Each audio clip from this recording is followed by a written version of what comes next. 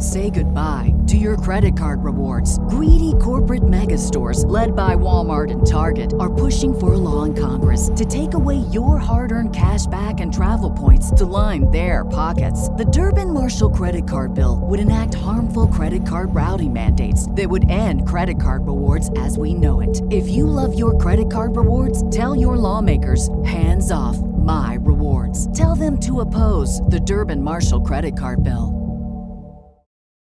Do you bleed green? Are you an ultimate Eagles football fan? Well, you're in the right place. Ready? This is Birds 365, hosted by the new Mac and Mac, Jody McDonald and John McMullen. Here we go!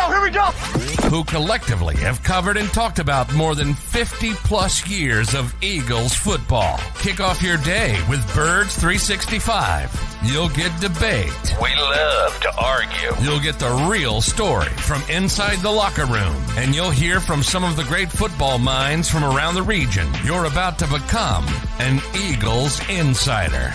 Get in the game. Join Jody Mack and Johnny Mack and join the football community that flocks to Birds 365. Birds 365 starts right now. Welcome to the NFL. Let's go! Let's go! Go!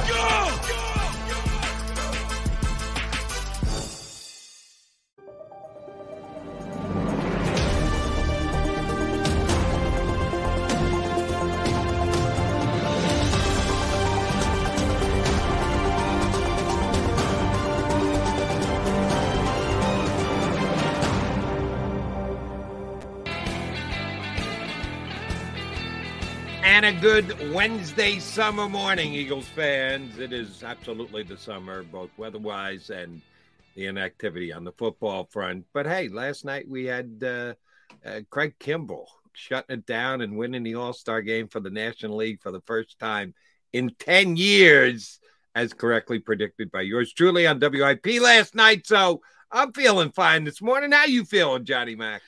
I'm feeling good, Jody. Over under on how many pitches of that All-Star game I watched.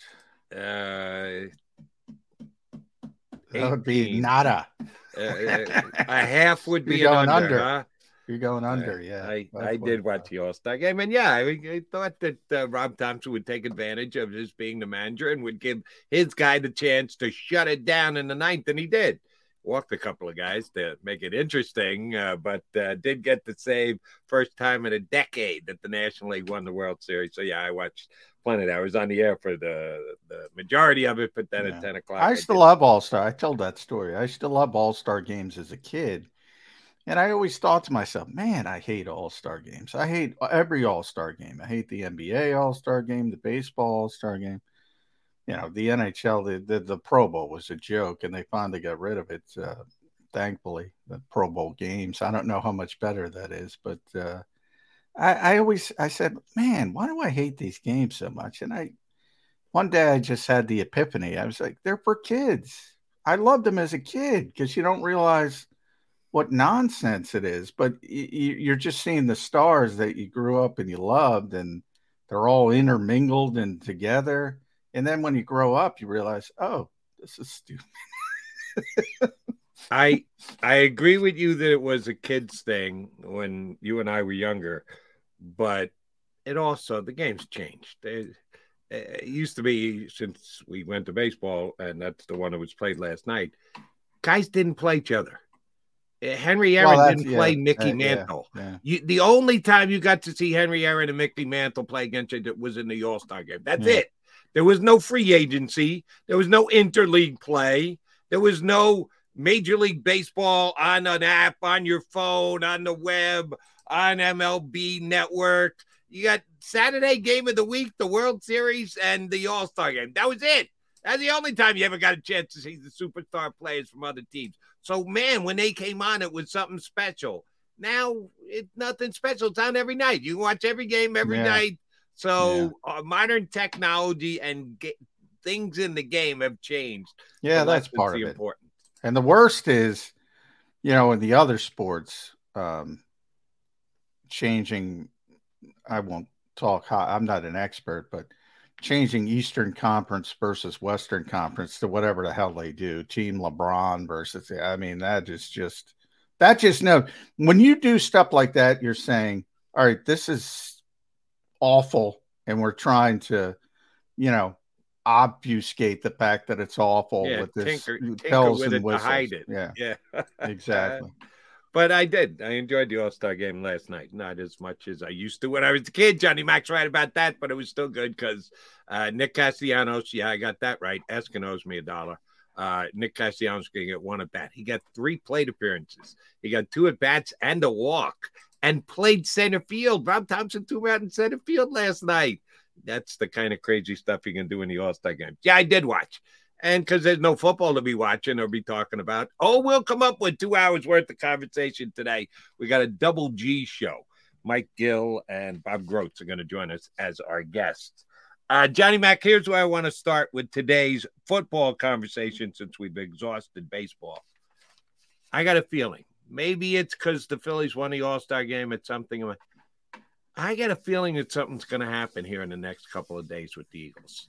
Based on absolutely nothing. I've got no sources. I've got no inside info.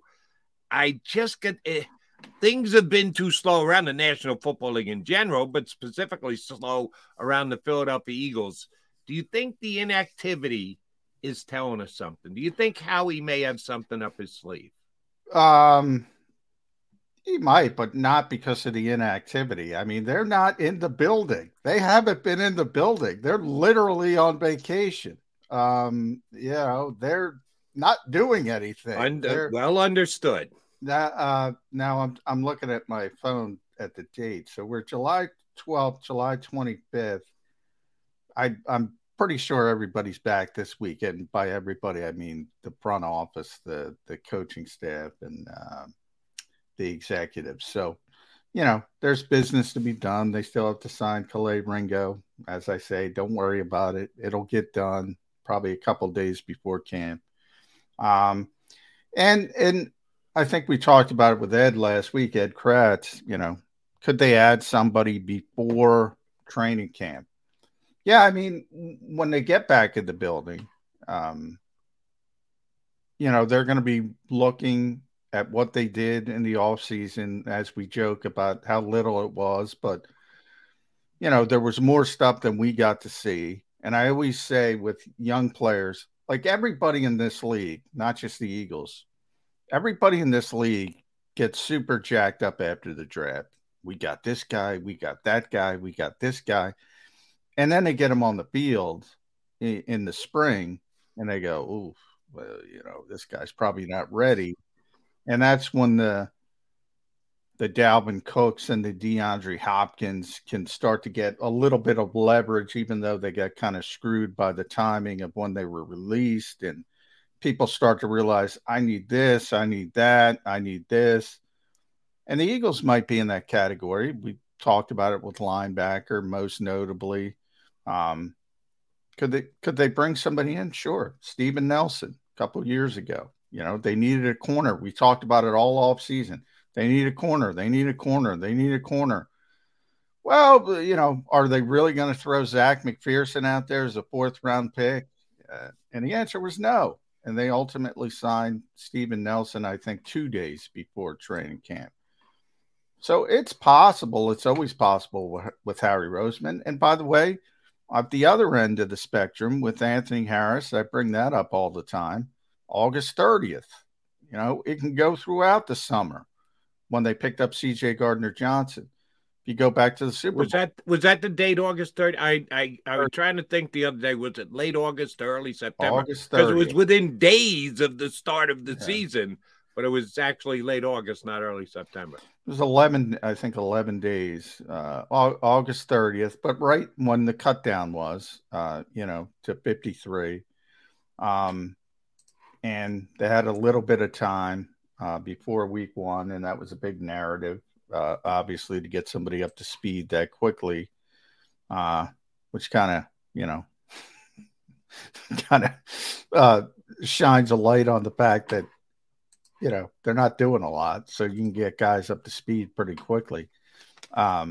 And, you know, if you go back to the Super Bowl season, I was saying Ronald Darby, that was more mid-August.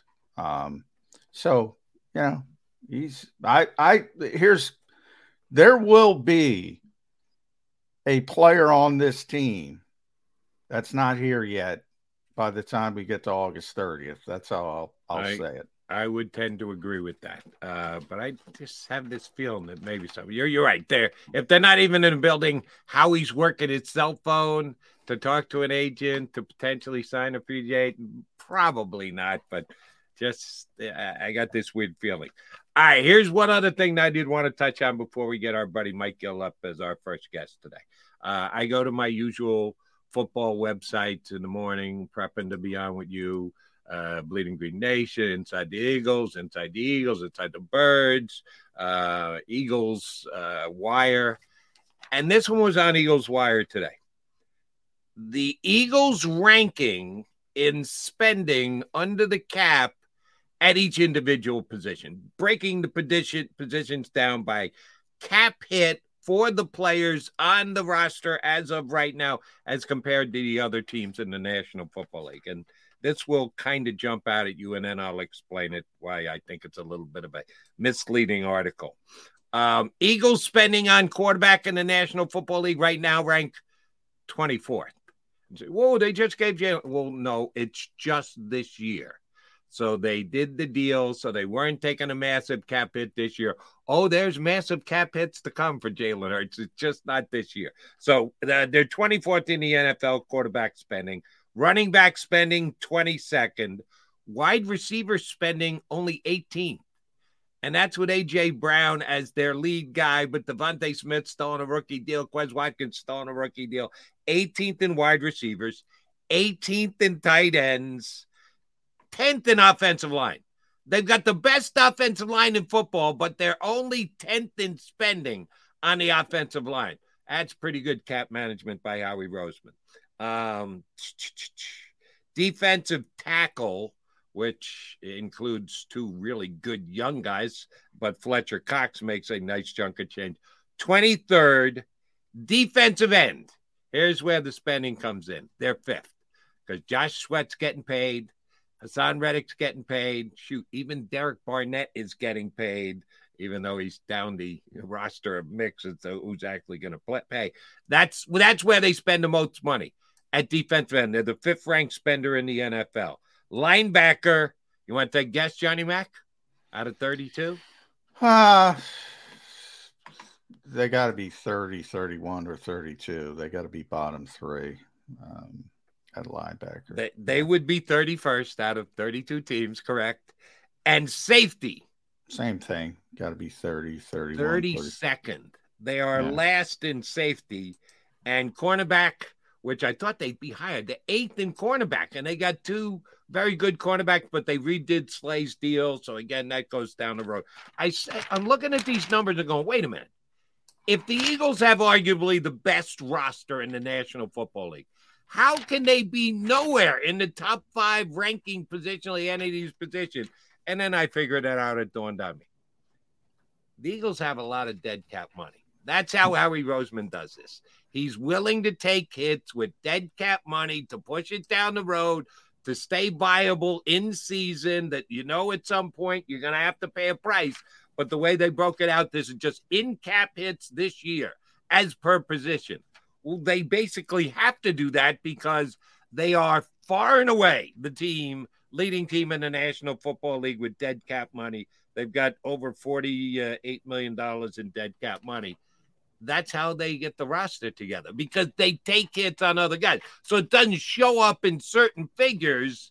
Howie Roseman has always been able to do it, and it seems to me you would pay a bigger price for it.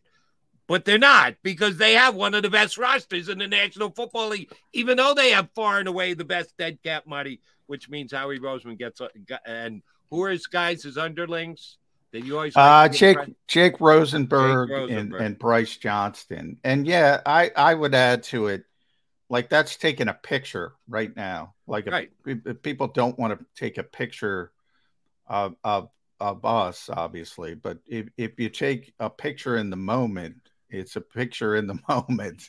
and it doesn't take into account anything else. So, and I've seen those stories before, and I forget where it was. I'm not trying to pick on them, but they're kind of meaningless because it doesn't look at the big picture. Like if Jake Rosenberg and Bryce Johnson were doing their job that way, looking at, we got to worry about the cap this year, they'd be fired inside of 10 seconds. It's this whole sort of living and breathing organism, as you mentioned. Start with Jalen Hurts. Well, yeah, they set up the contract so it's light early. And obviously, you got to pay the price down the road. However, they're going to restructure the deal again and again and again and again. And they're not the first to do this. I've seen these stories, but they're kind of meaningless in that it's that snapshot that doesn't take into account the bigger picture. Where you can get sort of a feel, but you already know this, is linebacker and safety, right? I mean, they don't spend at linebacker and safety. And they're talent deficient at linebacker and safety. So, I mean, there's some obvious takeaways. And that comes with valuation of positions. And you mentioned edge. Well, they value edges. They're willing to pay. And even on the interior, they're willing to pay when it's time to pay. And cornerback, they're willing to pay when it's time to pay. They got a little bit of a break from James Bradbury, which is always helpful. But they're willing to pay that position. They proved with A.J. Brown, after many years, by the way, of struggling at that position, that they were willing to pay to finally fix the position. And obviously quarterback, most notably. And, other teams, and there's different philosophies, San Francisco, Baltimore, Chicago, who are paying off-ball linebackers, some with success, some with not success, but we'll see. I mean, Chicago just did it, so you can't really say it's not success. Are they right? Are the Eagles wrong? Well, that's the beauty. You get to figure it out. And the results will play themselves out on the field. I just thought it was tremendously interesting that one way you look at it, you go, oh my God, the Eagles are geniuses. And you factor in another set of figures, you go, oh, okay, that explains it. They're willing to play with dead cap money. See, if I were a capologist, that would keep me up at night. If I'm taking a cap hit for someone who's no longer on my team. Well, the owner helps. That's where the owner helps, because exactly. some people don't have that leash in this league.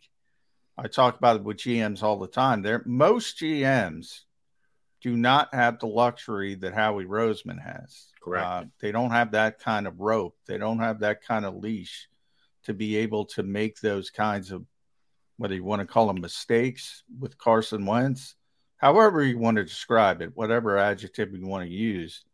Most GMs don't have that luxury. So Jeffrey Lurie's a big part of Howie Roseman's success. You're right. And Carson Wentz was a mistake, but they're still paying a dead cap hit this year for Brooks on the offensive line.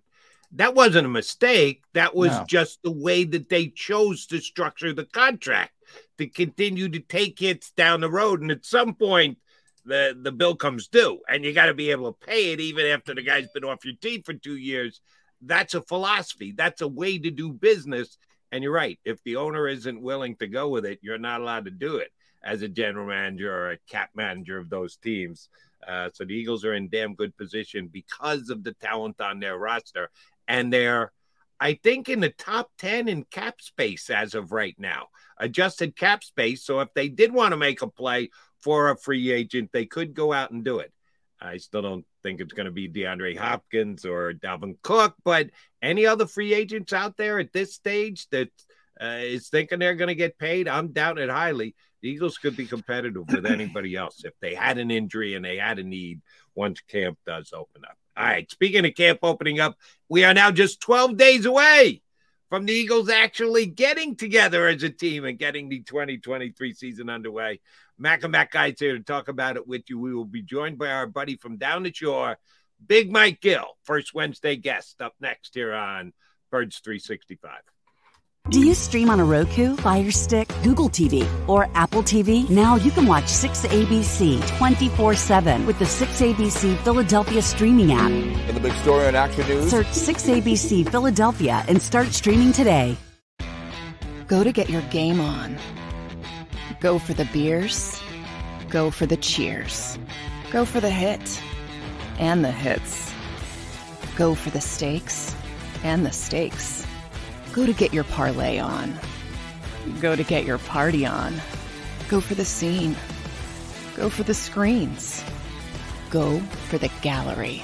Go for the win. Go to Ocean. Visit theoceanac.com to plan your visit. The greatest fans on earth. It's a bold statement, but would you expect anything less from Philadelphia? 58 years of heartache creates a toughness, a grit, a resolve not found in most. Sure, our prayers were answered, but now that we've had a taste, we're looking for more. Pondley Hockey, official partner of the Philadelphia Eagles.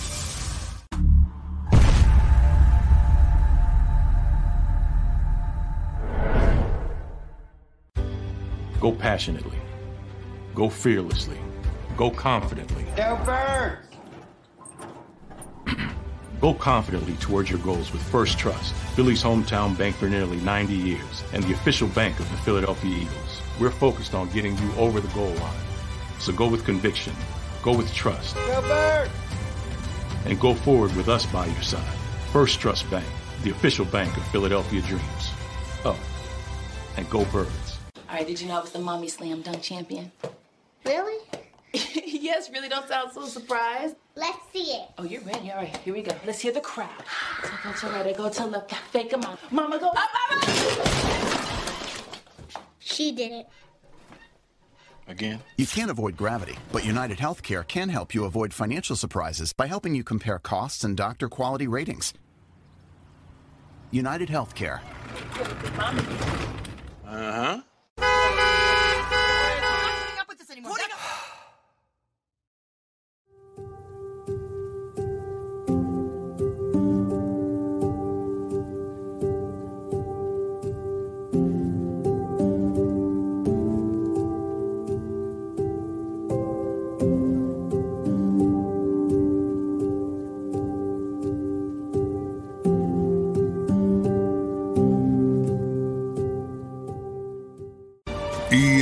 Eagles. Eagles.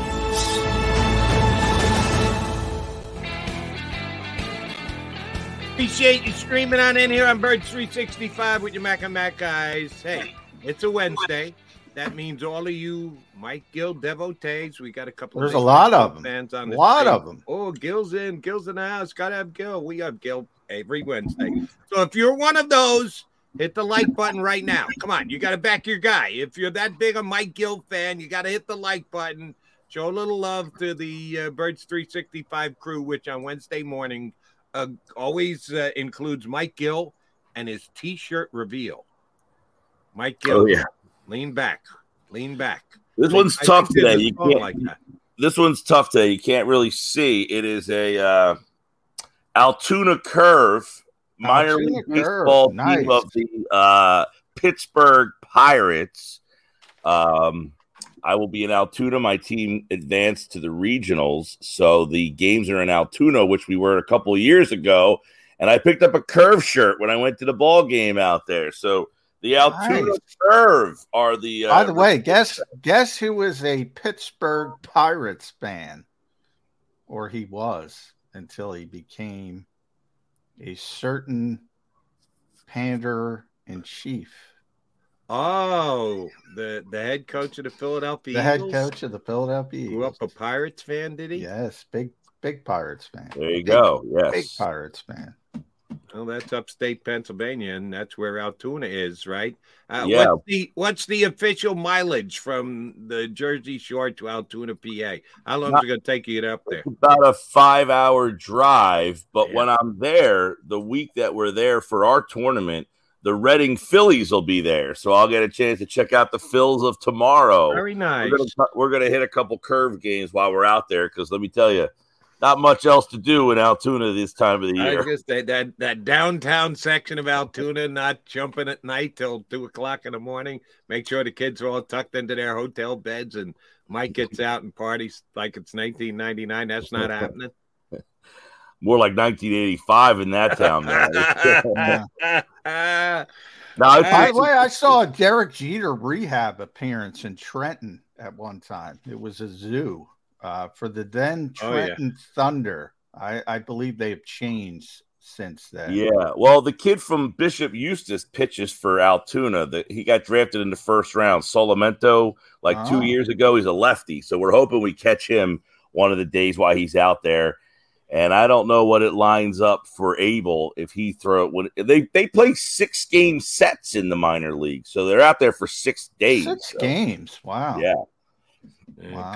Come in for an entire week. All right, Mr. Talk Show host. This Debo Samuel thing. 2 nights ago, my buddy Zach Gelb on CBS Sports got Debo Samuel on, tied into some kind of promotion. He must have been promoting something because a PR person was involved. Usually it's just you get somebody involved and you get them on the line and you do an interview. I know I do them on the weekends on CBS.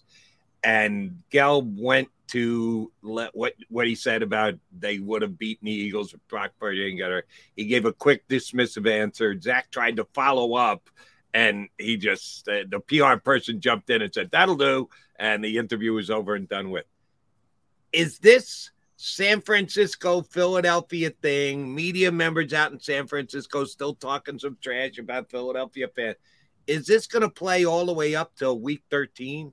When the 49ers and the Eagles play, is this going to be as big a rivalry game leading up to it as Eagles-Cowboys this season?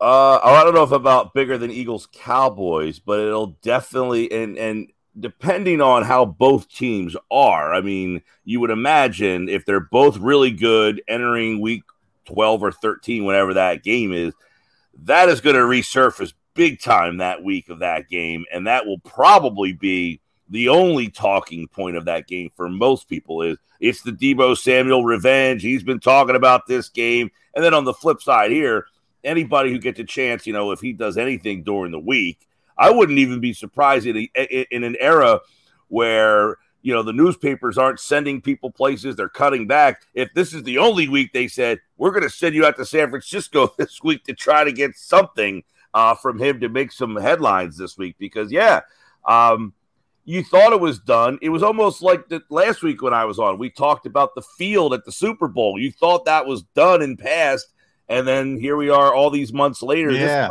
well, you can tell it's the off season. Yeah, people keep bringing this stuff up. My question, Mike, is it more? Debo said what he said originally, but is it at this point? Is it more fan-driven than it is like when it does get to week 13 or whatever that is? I don't think it's going to be much of a deal. He knew the week. I mean, he was dialed in on. I mean, he said, "Well, we'll find out in week 12 or 13." It wasn't like one of those guys who said, "I don't know what the schedule looks like." Then the San Francisco radio host, and I forget his name, maybe you remember it, Jody, he went off on Philadelphia fans. I feel it's more, and by the way, not all radio hosts, but you guys are great, but there's some blowhards out there who just try to generate engagement with some, whether you want to call it shock jock or whatever. That's what I felt that was. I think it's more of that at this point, but maybe I'm wrong. Debo said what he said. You probably should have let it go. And at this point, I think he's trying to let it go. Did Debo say that not understanding the backlash he was going to get from it, specifically knowing the Eagles fan base? you said something that once you kind of get under their skin, the Eagles fan base, they don't forget about it, and that has kind of just perpetuated. Well, yeah, but to be fair to the Eagles fans, I think there's knuckleheads in every fan base, and there's going to be. And San Francisco, by the way, has a long history of some untoward things happening, whether it was Candlestick Park or now it's Santa Clara. You're always going to have that knucklehead portion of the fan base. This seems manufactured to me. Does it not seem manufactured to you guys? No, I think the only manufacturing, and it was well done by Zach Gelb, was to try and get under Debo's skin, to try and get a controversial. But then that's manufactured, right, Jody? Correct, it is, yeah. And Zach Gelb did a good job, but I don't think Debo did it. I don't think Debo was on. There's a reason what they shut it down. I'm sure he had a talk with the PR person at that time. We want to steer clear of this. It's over. It's done with. We don't need to be drudging up this topic. And Gelb, to his credit, did it and went there and got Debo to say something on the record again. I wouldn't say it's manufactured by Gelb as much as Gelb, who happens to be a national radio voice, is also from this region and understood the story. It's not like if he's on CBS Sports Radio and the host is maybe DA might not ask him that because he's not from the area and doesn't understand that this is, you don't think? It was a big enough story that anybody who hosts on CBS. Yeah, but I mean, it was so far removed. And Gelb went to school here. He's not from here. Well, right. I'm saying he's at least, but I'm going to say he worked in this area. I mean, did the Eagles pre or post at one point? I mean, so he at least had connection to the Eagles to know that was a big time story that it might make some headlines. So if you want to say he knew it might make headlines because he worked here and he knew it, he knew enough to ask the question. If there's a host who's not from here, didn't work here, he might have said, that ship has sailed. That thing's way over with. Why would I even bring that back up? I don't know. Maybe. Well, then I think there's social media part of it. I mean, Kadarius Toney's in some hot water, claiming he got hacked, doing a back and forth with Giants fans. I think some of these guys, some of the corners, did you see Darius Slay talking that, the corners are going after each other and Darius is trying to play peacemaker. CJ Gardner-Johnson was involved with that. D-backs as a whole. I think social media has impacted this a lot with the players. I mean, they see some of this and all of a sudden, maybe in a weak moment, they take their phone and say something they probably shouldn't say, and coaches are probably drives them crazy. I just don't think organization versus organization. I don't think there's a feud between the 49ers and the Eagles. I don't. No, not the teams. I agree with that. It'll be a fan generated back and forth that may become juvenile the week leading up to the game. Yes. I mean, you might say Eagles, Cowboys, the organizations that they want to beat each other. They want to beat each other, but I don't think they have a disdain I don't think for each other. But the fans get, loopy during the week. Look, with Deebo Samuel, if he just answered the question. But I guess what I was trying to say, Mike, is there are legitimate rivalries. Eagles, Cowboys, legitimate rivalry. Ravens, Steelers might be the best rivalry in pro football right now. They legit want to beat each other. And it generally deals with divisions for obvious reasons.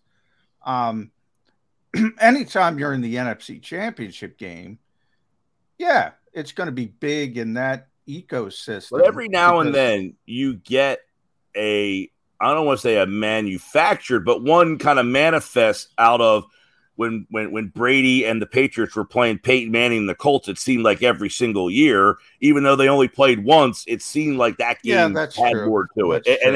it grew based on the competitiveness of the teams of that era at that time. I don't know, where Philly and San Francisco going to play each other on the schedule every year for the next, 6 out of 7 or something might like develop. that. Yeah, right. It might develop. Yeah. Oh, I think it'll be fast developing. I'll go this far. If the 49ers come in to the link in week 12 and win that game, and then the two teams meet again in the playoffs this year, could be in Santa Clara, could be here in Philadelphia. Oh, shoot, that'll be a rivalry game. After what happened last year, if the 49ers come in and beat the Eagles in their house in the regular season, Brock Purdy gets the better of Jalen Hurts. Oh, the rivalry is absolutely. And I think, the Cowboys and 49ers back in the day had a little bit of a rivalry because they kept playing each other and they were good. But those types of rivalries have to be dependent on being really good, as Jody's saying. The 49ers have to be good again. The Eagles have to be good again. They have to meet in the NFC Championship game. And maybe that kind of rivalry starts to manifest, even the divisional round game. But it's got to be a big game.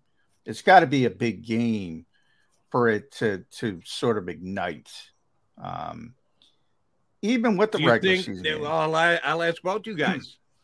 Week 13, game number 12. Is it going to be a big game? Will they both be on top of their divisions at that point? Will we be debating this game could decide who gets home field advantage in the NFC Championship game? I know we're months away from it. You got to play those first 11 games, but we can project how big a game is that game going to be when it gets here on the schedule. Yeah, at that point, it should be a big game. And then that's the start of the Eagles having a brutal stretch of games for them. It's like San Francisco, Dallas, Buffalo. They play a bunch right in a row right there, starting at that spot. So, yeah, and I wouldn't be surprised. I'm imagining the game will be is that a 4:05 game?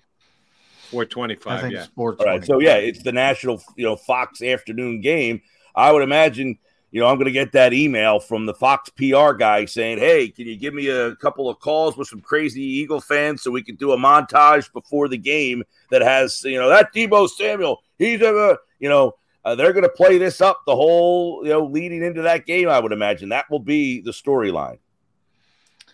Yeah, I don't think there's any doubt, but that's what I was kind of getting at, the manufactured part of it. That, to me, is, different than legitimate angst between the organizations. And maybe, I always go back to the Sixers-Celtics rivalry when I was young and Julius Erving is strangling Larry Bird, and maybe those kind of rivalries don't exist anymore when there was legitimate angst between teams and organizations. But I think if they do, it's generally born out of sort of being close all the time. And in other words, the Cowboys are on the schedule twice.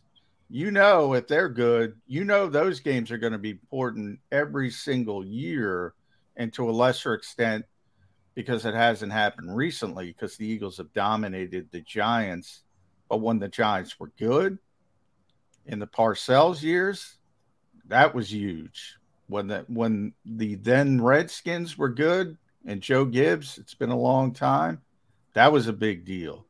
And it was born out of that familiarity of constantly seeing each other. You got to be good for that, as you mentioned with the Colts and the Pats. Well, they kept matching up because they were always in first place. So they were always playing the first place schedule. So they got matched up a lot in the regular season. And then they would see each other in the playoffs because they were both so good and in the same conference. The most manufactured rivalry, Phillies Mets. The Phillies and the Mets, for the first 40 years of the Mets' existence, from 1961, 2001, they were never good at the same time. Either the Phillies were good and the Mets stunk, or the Mets were good and the Phillies. Oh, great rivalry, Mets and Phillies. No, it wasn't. They were never both good at the same time. Now, over the last 15 years or so, there have been a couple of what happens with Mets Phillies when the Phillies are bad, the Mets fans can come down and they're good. They can buy a bunch of tickets and there's a bunch of Mets fans, and vice versa. If the Phillies are good and the Mets are bad, the Phillies fans can go up there and take over that stadium, whether it's Shea or Citibank or whatever the heck they call Citibank now. So that kind of, but again, that's fan driven. That's fan driven. It's not with the players. There just hasn't been that kind of a competition. But the competition is ready for this year. All right, Mike Gill, will you tonight? What do you do on Wednesday nights usually? You got a personal appearance gig. You got a show you always watch. What is Mike coaching on Wednesday? You always got Wednesday night games. What do you do on Wednesday nights? Tonight we're practicing. But generally on a Wednesday night, I'm relaxing, just kind of saying, all right, I'm relaxing like during the football season, like Wednesday, there's nothing happening. It's kind of your night in the middle of the week. But tonight, yes, I have practice. All right. So here's once practice is over and done with, the sun's you got to play on a lighted field. Do you practice? Yeah, we got great lights down here. I have an app on my phone that controls the lights. We turn them on, turn them off for my house. Oh, nice. Very nice. Technology. Right. So you got to keep hydrated today. Keep those kids hydrated. 93 down the shore today. Yeah. It's going to be hot. It's going to be hotter even up here. 90. Nice and cool out. I'm outside right now. It's not bad. It's still early. It's going to get hot as the day goes on. Here's the reason why I asked you what you do on Wednesdays. Will you at any point be streaming into Netflix? Netflix has got this the quarterback show documentary on quarterbacks. Is that coming out today? That looks good. I saw the clips, tonight they put a little teaser out on it, and it's going to be released tonight. I don't know how long I tried to look it up. I don't know how long it's going to run. I don't know how they're breaking it down into how many different segments. Marcus Mariota is part of it. Mahomes, Cousins, and Marcus Mariota. Does Marcus Mariota pique your interest enough to be tuned to Netflix when Mike Gill calls his night out? He doesn't pique my interest. He's a pretty boring guy from what I gather. I don't know why they picked him. He doesn't seem like he's got like this great, pizzazz. I might be wrong when I see it, but I have seen the trailer stuff and it looks really, really insightful and really good. I think it's Peyton Manning's Omaha Productions who are doing this. So I'm imagining, with Peyton Manning behind it and the quarterback position, they're going to really get a lot of good stuff inside the minds of these quarterbacks. So, yeah, I'm intrigued. It almost feels, we're in the middle of the summer, the All-Star game. It's the one night where there's nothing going on, played last night, This is that one night where there's like no sporting events. You might have a summer league basketball game here or there, but this almost feels like when The Last Dance came on during COVID. This is all there is. Not quite to that level, but this will probably be something that a lot of sports fans are zoning in on with interest because, you had Michael Jordan there and the Bulls and Peyton Manning's behind this one, and you got Patrick Mahomes, who I think a lot of people are kind of drawn to. The other guys, maybe not as much, but I think with Manning running it and Mahomes being kind of the feature, for what I saw, He was a lot more in the video than everybody else. So I would assume they maybe do a lot heavier Mahomes than they do Mariota. If you're going to tease, you're going to tease Mahomes. Until he gets benched. That's good television production. You're not going to tease Mariota and Cousins when you've got Mahomes as part of it. Right. I think Marcus will play up when he gets benched. I think it's sort of I think what they're trying to do is show, the top, Mahomes winning the Super Bowl, sort of the middle, Cousins, right, and then sort of the guy who's struggling and gets benched, and sort of that dichotomy. But who knows? Yeah, I think the newness is exciting. We had Bob Angelo on yesterday. He was worked for NFL Films, won 21 Emmys, was ground floor on Hard Knocks when that started way back in the day. Now everybody's used to Hard Knocks. It's the same. Jody's a big fan. I've kind of petered off. And one of the reasons I have is because it's the same damn thing. It's like one of those reality shows. You're a reality show guy, Mike. I like Storage Wars for about a week. And then I realized, every show is exactly the same. And then it just gets a little bit tiring. And that's how I kind of feel with Hard Knocks. This quarterback thing is new. I think people are going to get excited by it. Well, the Hard Knocks on that front, like the Hard Knocks is the HBO. There's other versions of it now that nobody even talks about. Like you have the mid-season one they had with the Cardinals. They did the one with the Eagles a couple of years ago. Yeah, that Amazon Amazon Prime that I don't know that anybody picked up on. And they're well produced. They're well done. I do agree. I used to be Hard Knocks. I've kind of just fallen off a little bit because it does seem a little monotonous, and it seems that they're picking some random special teamer and taking you to his house, and he's eating cereal in an apartment that's really small, and it's how's practice day? It's tough. Yeah. I didn't think it was going to be like this. And then the guy gets cut the next episode. It's like, all right, I could have produced that show. Yeah. I still think it's well done, and maybe it's the timing of it because football's back, and you're into it because the season's about to start. That's why I like Hard Knocks every single time. And be careful what you say about Marcus Mariota. We're one Jalen Hurts high ankle sprain from the Eagles Super Bowl hopes resting on the right shoulder of Marcus Mariota. Do not forget that. Yesterday, Jody, so we had our listeners give us text in NFL hot takes, right? So one was excited for this. The Niners will win 9 games and sneak into the playoffs and get knocked out. The quarterback carousel will finally catch up to them. What does that mean? Well, they've been quarterback going carousel. What? No, carousel. That they keep switching. That they've had carousel. Yeah. Oh, okay. Carousel. Well, I think if Brock Purdy isn't ready for Week 1, and Sam Darnold, I think would win the job, and if he struggles, I don't think it's a carousel. I don't think it's an issue. I think the issue becomes if they're 5-0 or 4-1, and then Brock Purdy's cleared. All right, what do you do at that point? That's the difficult decision. Like if you're losing games, it's not a difficult decision. You don't think he's going to be ready to start Week 1? I don't. I mean, I'm not a doctor, but UCL surgery. We have a history with it. It's a significant injury, and he got hurt late January. And if you do the math, that's not. It would be unique if he were able to come back that quickly. Yeah, but we've also found out this past year there are levels of UCL surgeries. Bryce Harper was back in 5 months. Now I know he's not throwing; he's just batting. He's not throwing. This is a quarterback. Understood, but there are different levels of how much you need to repair the UCLA when you do it. I'm with you, John. I don't know, but what they're reporting out in San Francisco is that he's already throwing lightly. A little different when you get in an NFL game by week number 1, but at least the fact that he's throwing is, I think, a good sign if you're a Purdy guy, which you know I am. But here's what I don't understand about you, Johnny Mac. Didn't you pick the 49ers to go to the Super Bowl last year? I did.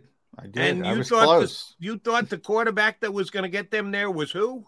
Trey Lance. And now you think Sam Darnold's going to start over Trey Lance? What did Trey Lance do wrong that you fell out of love with Trey Lance? Well, it's not that I'm not there. I can't tell. My whole thought with Trey Lance was not about Trey Lance's upside. I mean, the guy barely played in college. He played at a lower level.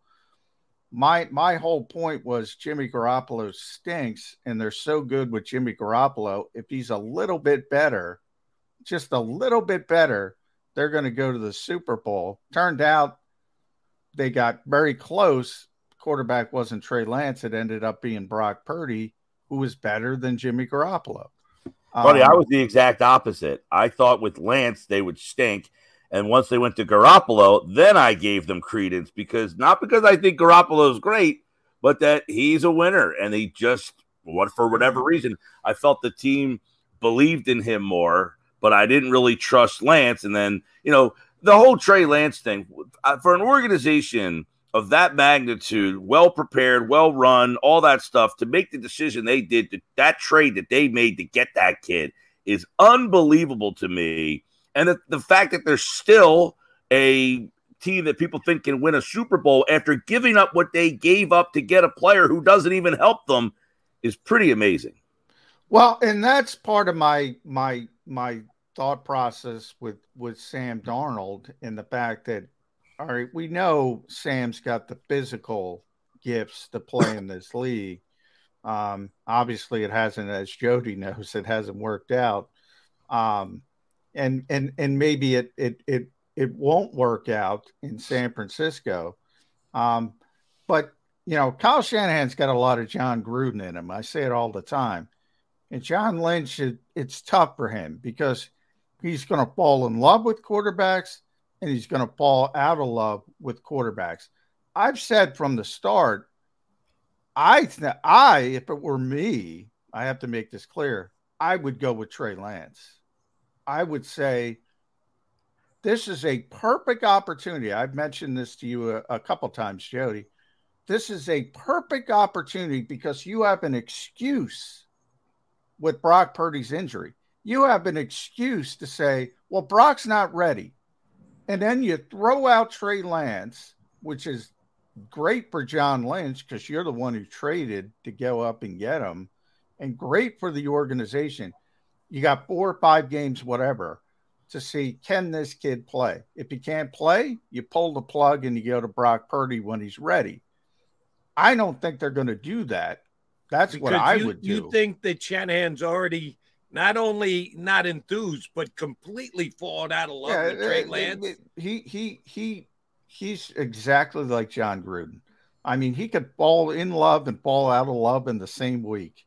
He is, I always say, I never saw a guy, an offensive guy, completely pull the plug on a quarterback in the middle of a Super Bowl run.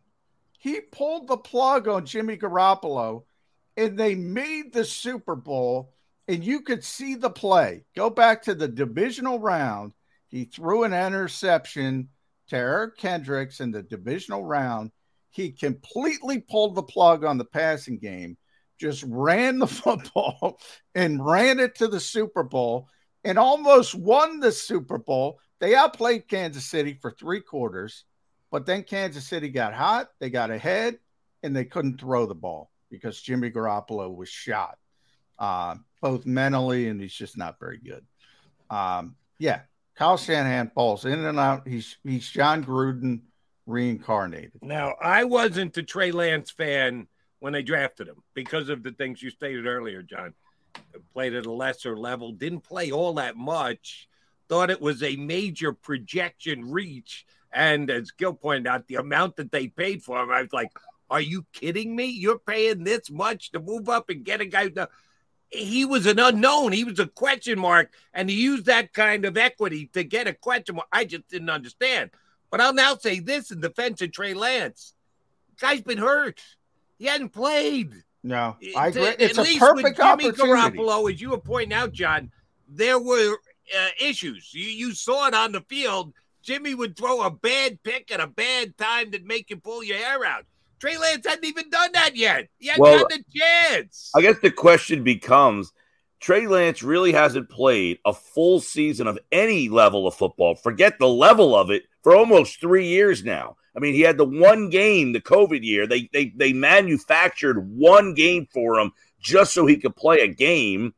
So that season he didn't do anything. Last year he didn't play. I mean, when was the last time? Like Deshaun Watson, who was really good, he looked terrible last year after sitting out a whole year. So is Trey Lance going to come back on the field after sitting out, what's this now, his 3rd year in a row that he hasn't played any football?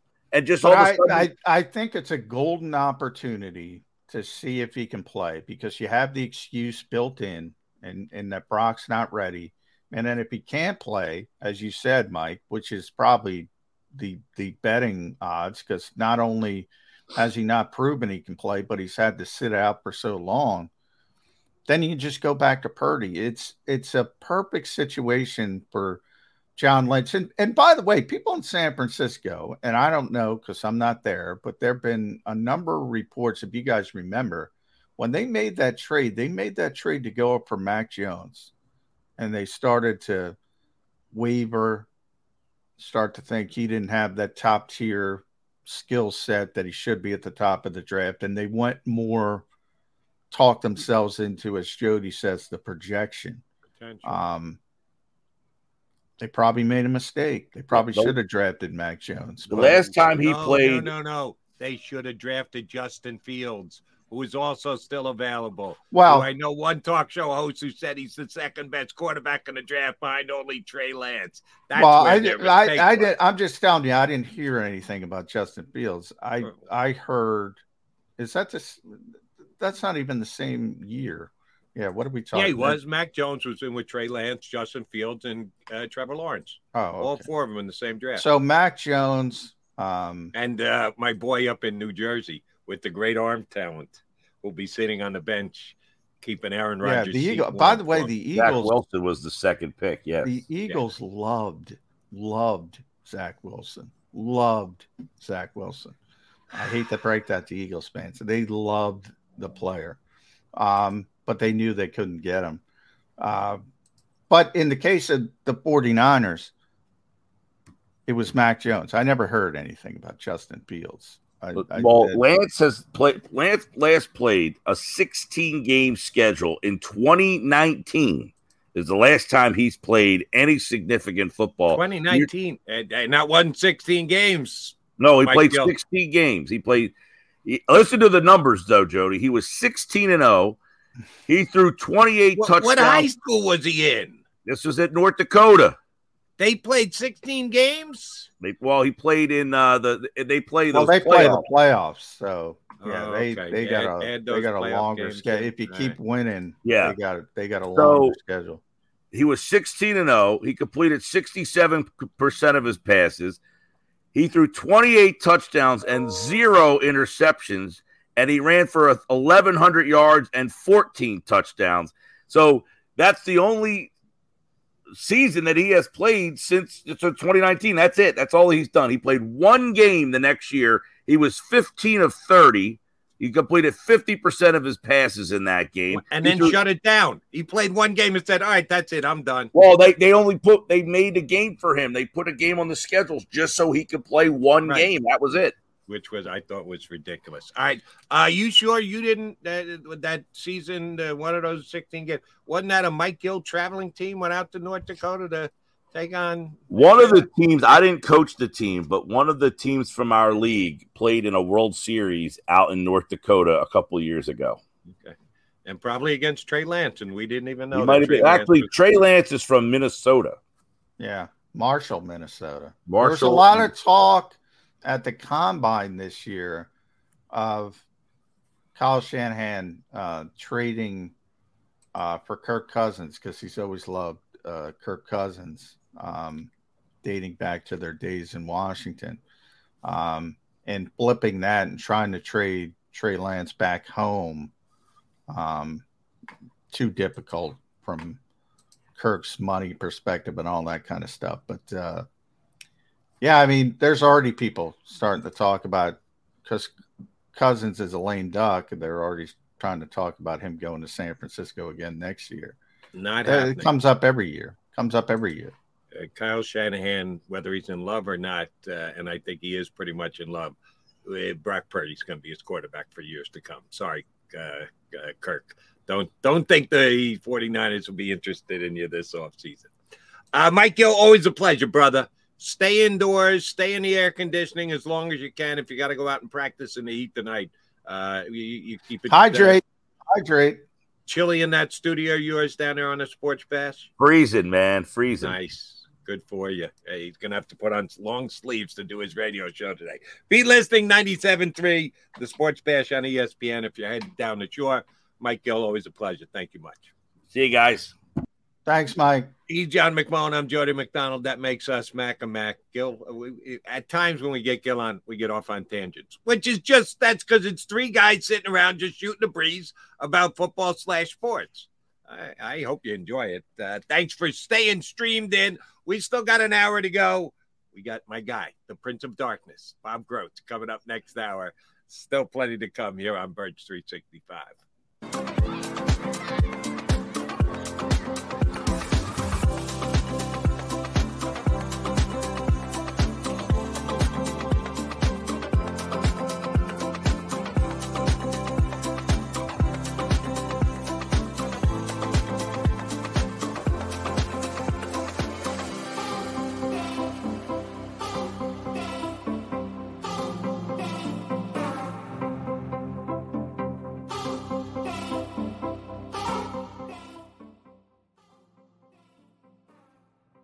Heading down the shore, have a ball once more. Here, imaginations run wild and time stands still. Because here, you can find the best of the Jersey Shore, all on one 5-mile island. So leave the old you behind and get lost in the woods. Wild, wild, wildwood days.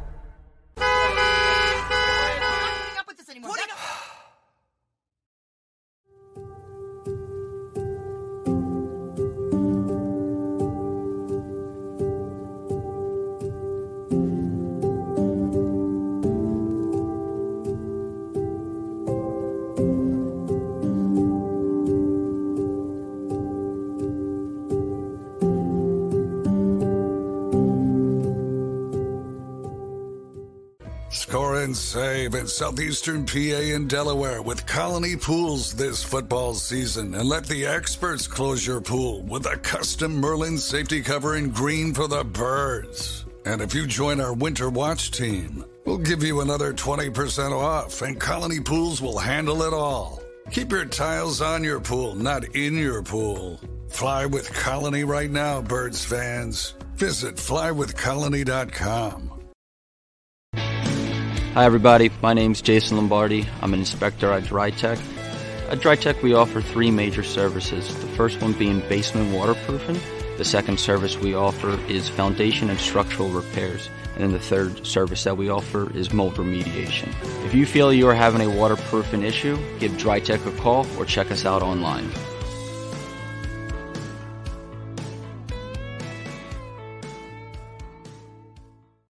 EAGLES, Eagles.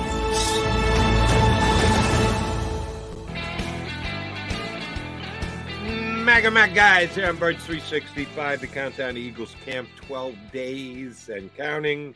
Yes, Eagle football will be here. Say goodbye to your credit card rewards. Greedy corporate mega stores, led by Walmart and Target, are pushing for a law in Congress to take away your hard-earned cash back and travel points to line their pockets. The Durbin-Marshall credit card bill would enact harmful credit card routing mandates that would end credit card rewards as we know it. If you love your credit card rewards, tell your lawmakers, hands off my rewards. Tell them to oppose the Durbin-Marshall credit card bill. And while Johnny Mac may not have his Eagles schedule ready yet, I'm talking about practices and the like, is John frozen up?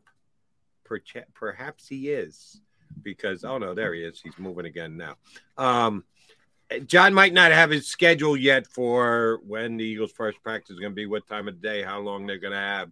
One thing that I know he's got the schedule already locked in for is Sunday, September 10th, which is the first Eagle game of the season in New England versus the Patriots, 4:25, John's favorite starting time. Well, it's not my most hated starting time. That's true. Anything that's not Sunday at 1, John looks down his nose at. Can't say I blame him. But they've got a late afternoon game against the Patriots. And have the Eagles, I know the answer to this question, but I'll ask it anyway.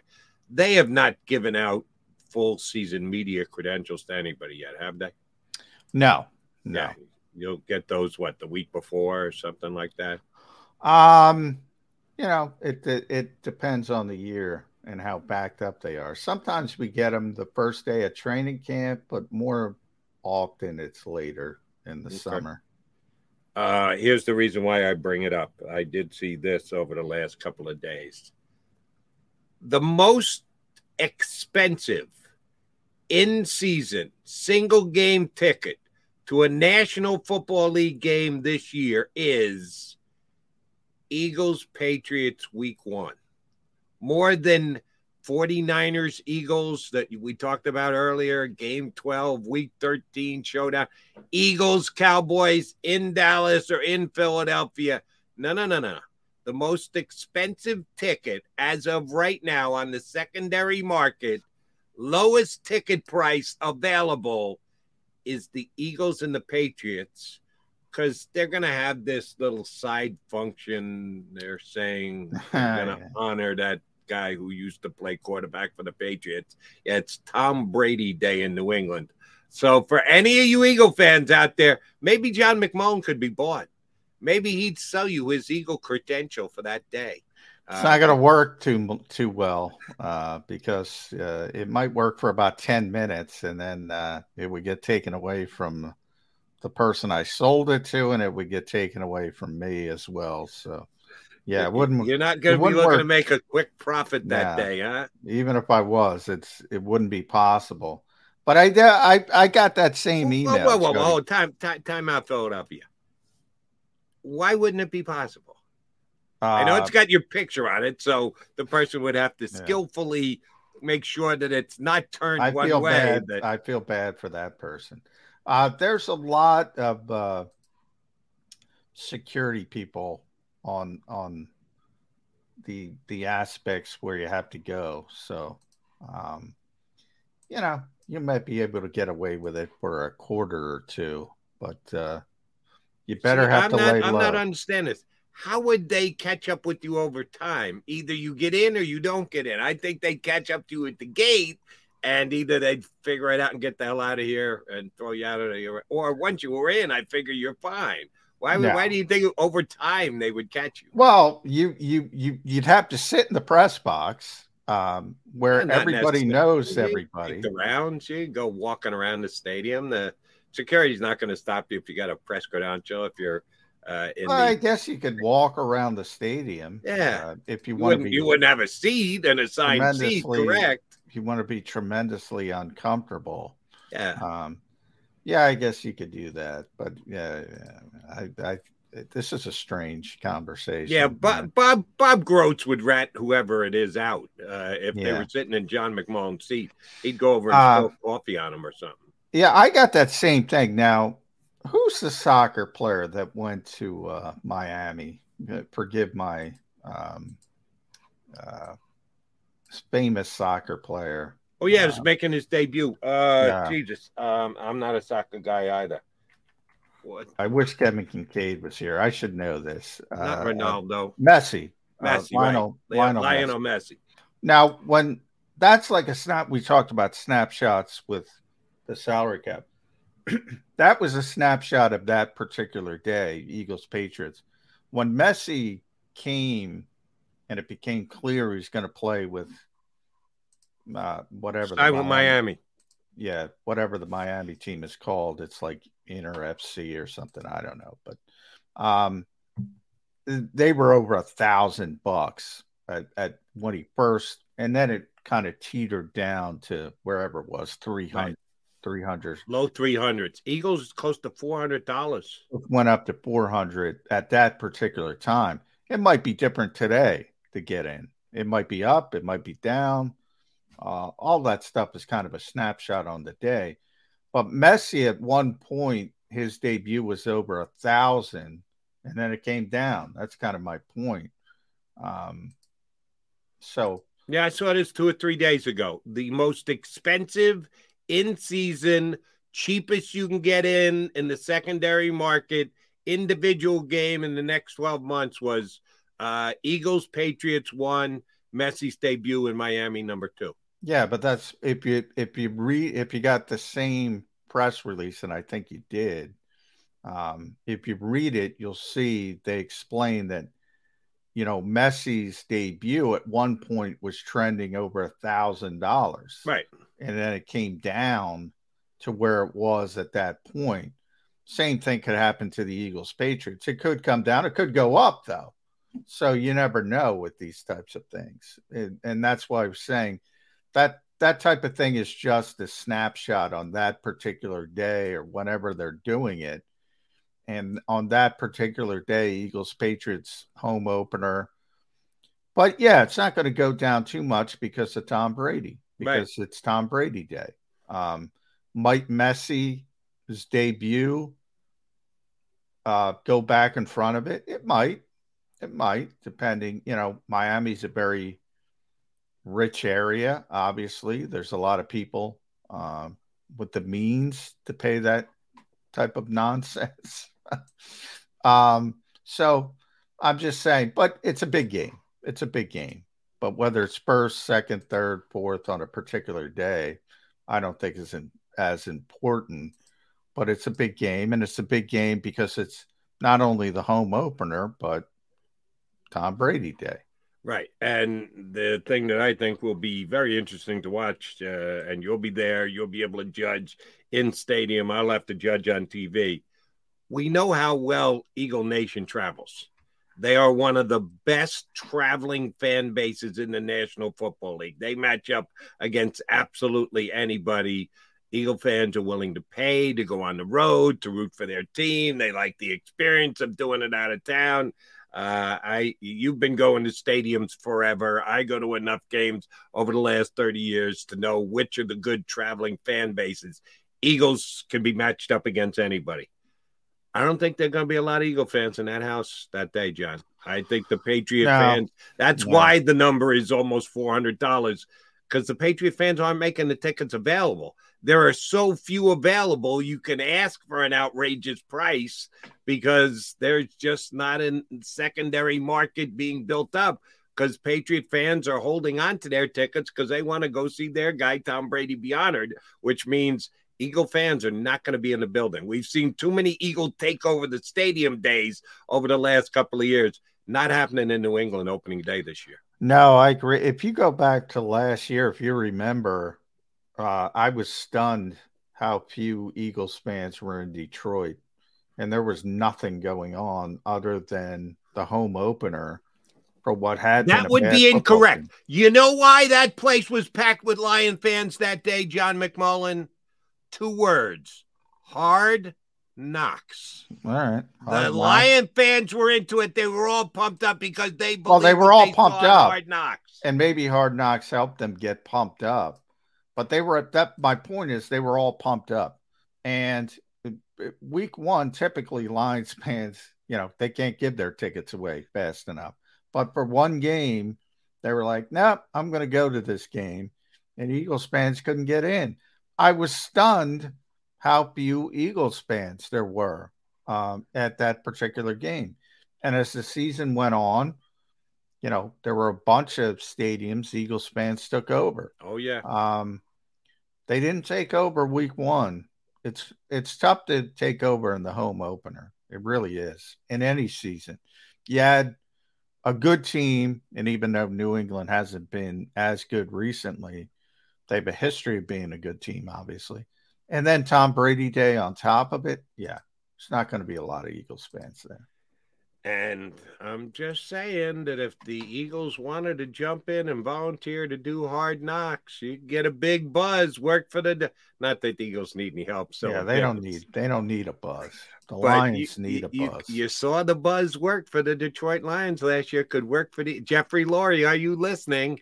You could get a major solid you owe me one favor in the back pocket with Roger Goodell if you called him today and said, yeah, go ahead, put us in for Hard Knocks. By the way, Jody, I'm surprised we haven't gotten to our top 25, Ed and I's top 25, because... Oh, shoot, yeah, I never did that. Because we got to number 5. I apologize for that. I got it right here, but it's my bad. I thought we got to 4. That's why. We got to 5 yesterday. We broke the top 5 yesterday. Who do you guys have at number 4? And I knew this day was coming. That's why. And I knew I was going to get a lot of shit for number 4, which is absurd. I know to where me. you're going. Okay. I didn't look it up, but I know where you're going by the way you describe it. Yeah. And sure enough, I got a lot of shit, but number 4 is Jalen Hurts, the quarterback of the Philadelphia Eagles. And please explain. I'm interested. Giving you shit as to why there's a difference, because a lot of people have these lists, and some call it most important. You specifically labeled it top 25. In your mind and Ed's mind, combining the two lists, there was a different definition you were using. And I blame Ed. I blame Ed because it's my reason he's number 4. Ed had him at number 2. I had him at number 5. And he ended up at number 4 overall. I tried to explain this, but people don't get it, man. I mean, if you want to talk about the most impactful, Dave Zangaro does this list for NBC Sports Philadelphia. That's easy. Nothing against Dave. The most impactful player on every single football team is the starting quarterback, good or bad, 1 through 32. You know, you look at it from a draft perspective, whether it's we talked about Marcus Mariota, whether it's the Jameis Winston, Marcus Mariota year, they weren't the best players in the draft, but they went 1-2. Whether it was the Jared Goff, Carson Wentz year, they weren't the best players in the draft, but they went 1-2. What we're just talking about, and I conflated, and thanks for correcting me, I conflated a couple drafts there. Trevor Lawrence, yeah, he belonged at the top of the draft, but then it was Zach Wilson and Trey Lance at 2 and 3. They didn't deserve to be at 2 and 3. And by the way, have you looked at that draft, the players in that stinking draft? My God, that draft was good. It's very early in the process, and teams are picking Zach Wilson and Trey Lance 2 and 3. I go back to Bill Belichick, how I explain this list. Do your job. Who does their job at the highest level? If you look at it that way, people say, I disrespect Jalen Hurts. You're disrespecting the certain players 1, 2, who I 3, can't 4. name. The guys that you have in slots ahead. You are tremendously, because I had a difficult time with 4 and 5, and I could have put Jalen ahead of Hassan Reddick. Those were 4 and 5 on our list, so I can say that. The top 3, that's sort of where the fall off was for me, Jody. That's where the fall off was, from 3 to 4. And then when you're looking at the trades, those three guys, you can't look at me as a football person and say, I can. Do your job, and say he does it at a higher level than those 3. Doesn't mean he doesn't do his job at a high level. I know you don't want to give it away, but you went down this road, so now I got to debate you on it. I take it you have A.J. Brown 3. Well, I can't say that, but I'll do the alphabetical order one. Okay, please. A.J. Brown, Lane Johnson, Jason Kelce. Jason Kelce, right. Those are your top 3 as they should be. You're telling me A.J. Brown is that much better at wide receiver than Jalen Hurts is at quarterback? I'm saying he's better at wide. He's a better wide receiver. What you just said was there was a big gap between 3 and 4. Yes, he's got to be one of those. So you're saying A.J. Brown is that much better a wide receiver than Jalen Hurts as a quarterback? Yes. Yeah, A.J. Brown, and I go back. A.J. Brown is 6'1" and 226 pounds, runs 4.4 in the 40. He was the best slant receiver in football, according to Pro Football Focus. He was the second best go route receiver in football, that's a 6'1", 226 guy who can beat you every way under the sun. He can beat you short. He can beat you long. He's the best. He's got Randy Moss like late All right, hands. so where would you rank A.J. Brown and the wide receivers in the National Football League right now? Top 5. To me, it would go Jefferson, Adams, and then he's in the conversation. I don't get to see Jamar Chase enough. I just get to hear the reputation. He drops the football a little bit too much for me. But I most scouts would say Jamar Chase, and then you have Tyreek Hill, who I think is splashier, but I think AJ is a better all-around receiver. I would say he's in the conversation. The only two I would put ahead of him definitively right now are Jefferson and Adams. That's it. All right, and I would put Tyreek Hill ahead of him, and I think if you're looking at full-time career, last year AJ had a better year, but I think Stephon Diggs would be ahead of him too. So, yeah, I got him at number 5. I got Jalen as a top 5 quarterback. Well, all right, but you seem, and correct me if I'm wrong, you seem to be having a problem with my declaration that the top 3 are ahead of number 4. Big drop off between 3 and 4 is what I have a problem with. Yeah. You, and again, correct me if I'm wrong.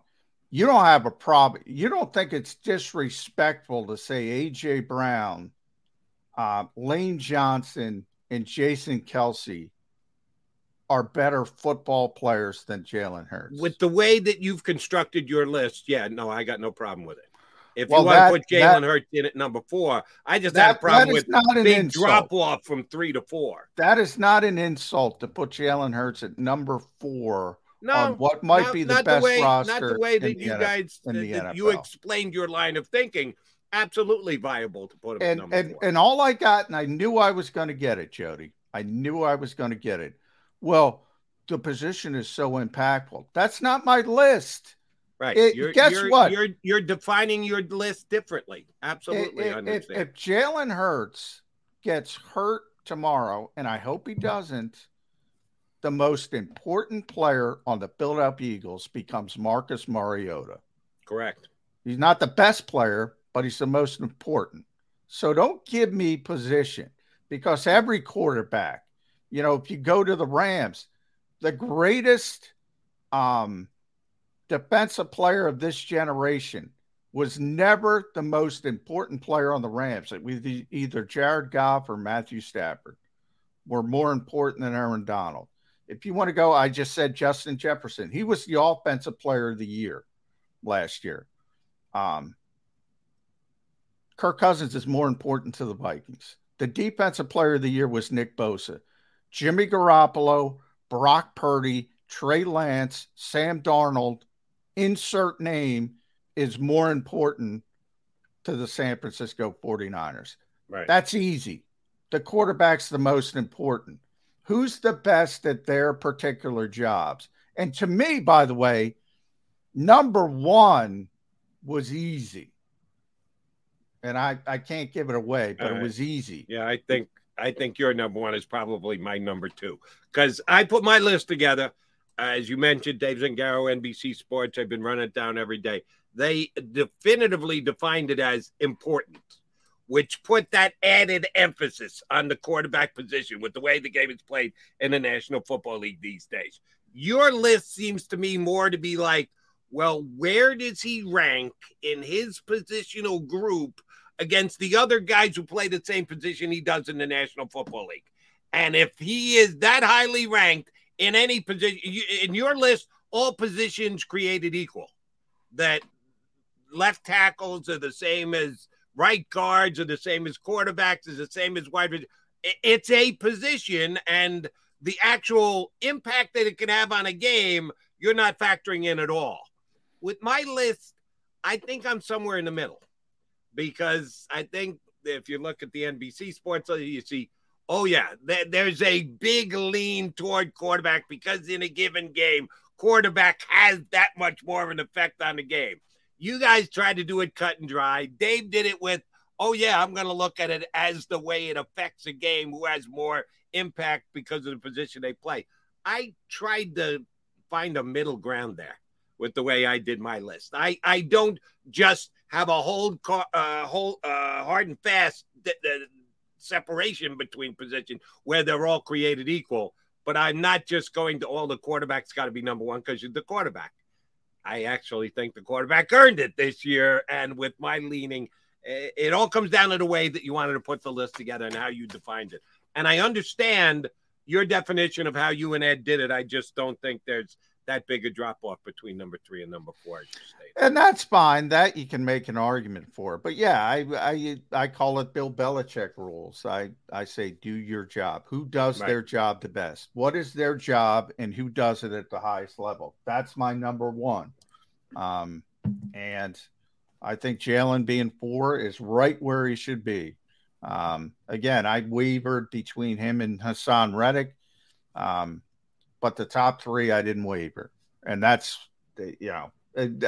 maybe I stated it a little bit too harshly, but I didn't waver on the top 3. It wasn't difficult. The top 3 wasn't difficult.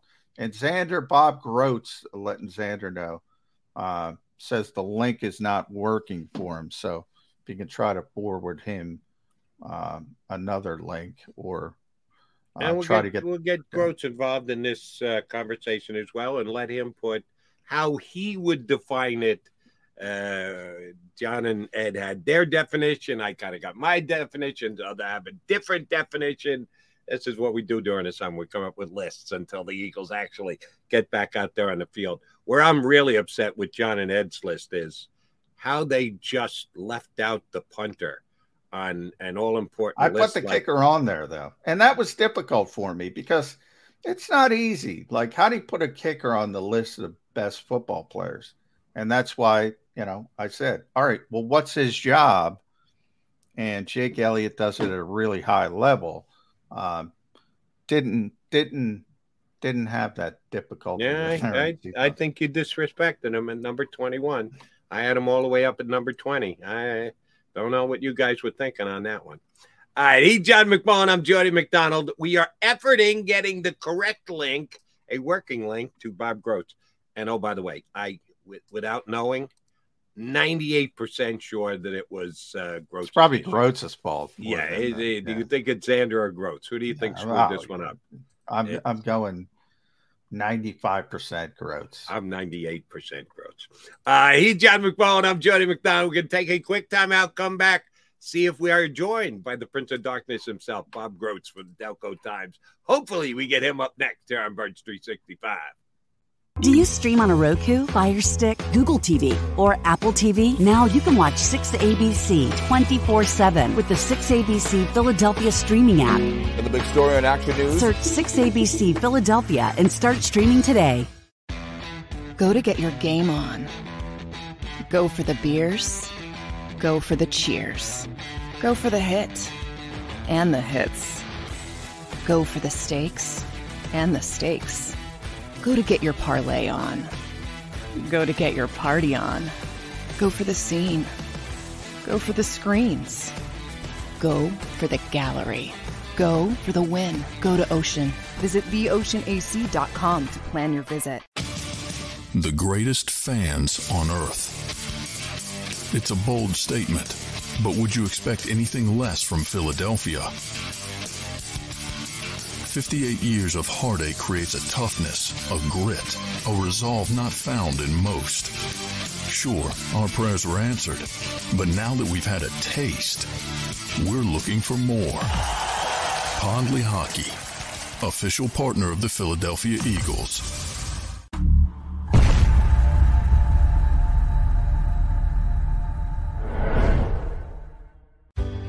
Go passionately. Go fearlessly.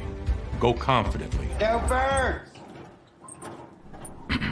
Go confidently towards your goals with First Trust, Philly's hometown bank for nearly 90 years, and the official bank of the Philadelphia Eagles. We're focused on getting you over the goal line. So go with conviction. Go with trust. Go Birds! And go forward with us by your side. First Trust Bank, the official bank of Philadelphia Dreams. Oh, and go Birds. All right, did you know I was the Mommy Slam Dunk champion? Really? Yes, really don't sound so surprised. Let's see it. Oh, you're ready. All right, here we go. Let's hear the crowd. Go to right, go to left, fake 'em out. Mama, go up. She did it. Again? You can't avoid gravity, but United Healthcare can help you avoid financial surprises by helping you compare costs and doctor quality ratings. United Healthcare. Uh-huh.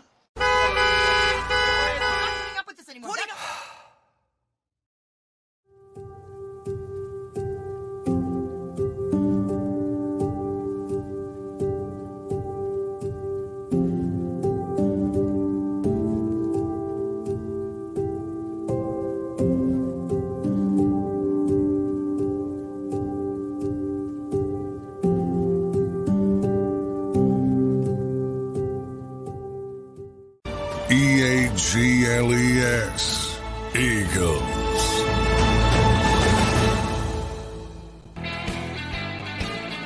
Mega guys here with you on Birds 365. Once again, we take you into the mobile car of Bob Grotz. Always the mobile office of Bob. What do we got to drink, Bob? I see you opening something. Just water. You got to stay hydrated. Yeah. Yeah. Deer Park. Hot one. It's a hot one today. Not my favorite. My favorite is, you know what it is, right? Voss water. I'm going Voss for you. I'm going. No, I'm a Perrier. I'm a Perrier. I should have known that. Yes, Perrier. I should have known that. I told you it was classy, though. I told you it was classy. Yeah. Last time you're on, you had like $80 deodorant. We looked it up online. You know what? I don't recommend that. I went through that fast. Really? Yeah. Well, yeah. But you probably got some good response and reaction from that. But I'm not so sure about that. How are you guys doing? Do we really want to go there? And oh, by the way, when I buy water, whichever one is $3 for 32 of them. The cheapest one possible. Water's freaking water. You got to get water is water. They suck you guys in and make you pay extra for a label. I respectfully disagree. Guy. Yeah, I'm a big Brita filter guy. You know what I like to do, Bob? I like to turn on the faucet full bore, go out, go to Eagles practice, and by the time I get home, I got a nice glass of filtered water. That's how long it takes to get through that damn Brita filter. Hey, Jody, I'd rather drink out of the hose than drink that $3 water. You don't know where you don't know where that came from. It had to be, I'll just drink right out of the hose. SUCKER. You are a sucker. Yeah, I'm a sucker too. If I'm drinking bottled water, I'm going Fiji water. If they want to advertise on the show, do you really think they brought it in from Fiji? Are you buying that crap? I'm a big Jimmy. I'm buying that. Believe that. I was a big Jimmy Snuka fan, so I like Fiji water. Water is water. If you believe Gilligan's Island is based on a true story, you'll love Fiji water. There you go. Exactly right. And or whatever Bob Grotz is. And I got no problem with the water you drink. Gilligan's Island wasn't a true. I thought that was a documentary. Gilligan's Island. No such luck. Speaking of documentaries, will you be in front of your computer tonight watching Netflix for the download of the quarterback documentary, which includes the Eagles' Marcus Mariota and his up and down turbulent year last year with the Falcons? Will you be streaming in tonight, Mr. Grotz? No, I'll be watching that Wilt Chamberlain. Wilt Chamberlain, the documentary's coming out. No, it's too early for that. And wait, time out. Too early. There's no NBA season. You're going back 50 some odd years to watch Wilt. That's not too early. But Marcus Mariota 2 weeks before camp is too early. Oh, I'd rather watch him than quarterbacks at this point any day of the week. Really, that could be interesting. The quarterback thing, but Wilt was transcendent. And I don't know if you ever got to meet him. I didn't know a Wilt document. I'm interested in that. Where is that going to be on, Bob? I think that's on Netflix too. Netflix? I'm curious to see how it comes out because some of the younger people made it, and their memory goes back to LeBron James. As the all-time great. And that's about it. So this should be interesting. But Wilt, haven't had a chance to meet Wilt when the Sixers retired his number. He was the coolest guy. He was a man of the people. as good as he was, that I just a class By guy. the way, the coolest thing I ever got, the coolest piece of memorabilia I ever got attending a game when the Sixers, when Josh Harris first bought the Sixers. You remember Adam? I believe Adam Aaron was the president. He's running like 8 AMC theaters now. He was a big marketing guy. One of his first giveaways was they got the court from his 100-point game in Hershey and chopped it up and gave a piece of the court to everybody who came in. Now, I don't know if it's real. It might be Fiji water. They might have took a piece of wood out back. Yeah, but right. I'd like to believe it's real. I still have it. I don't usually keep my stuff. I kept that thing. I usually give away our Eagles gifts, a stocking stuffers. That one I'm not giving away, Bob. You think it's real or not? I don't know, but I've always wondered this about the 100-point game too, because you were there. Well, you're not going down the road of it didn't really happen. I gotta do that to me, Grotz. I got to get this off my chest. Harvey, when they kept stats in those days, they didn't do a lot of corrections. What if we only had 98 points?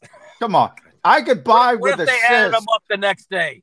Then they would have put him out there. He would have got 100. But it was an NBA game, not a high school game. Yeah, come on. And it was Harvey Pollack. Come on, that was Harvey a long Pollack. time ago.